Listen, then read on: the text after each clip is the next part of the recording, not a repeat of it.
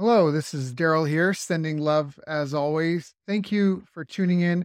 I just want to say if you like this interview, you can check our website for companion workbooks, action guides, tools, checklists, templates, and show notes with links for everything mentioned on the call. Just visit bestbusinesscoach.ca.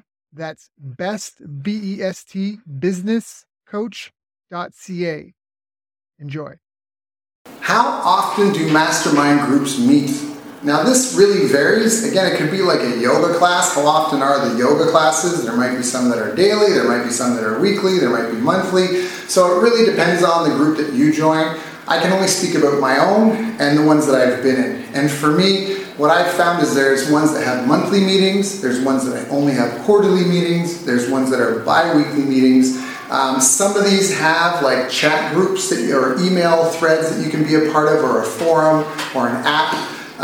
Other ones, you've got your call schedule, whether it's twice a month or once a month or every week, and then you might have some emergency calls that you can use to if something comes up.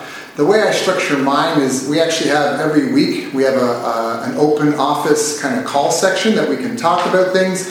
We have a members area, and then of course we have a chat group as well. So, it's kind of like communications available almost 24/7. There's regular meetups every week.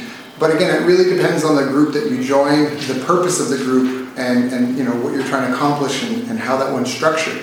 So again, there's ones that only meet quarterly, there's ones that meet monthly, twice a month, every week. There might even be ones that meet every day. I don't know, I've never been in one of those, but based on my experience and the groups that I've run and I'm running right now, those are the kind of structures that are in place.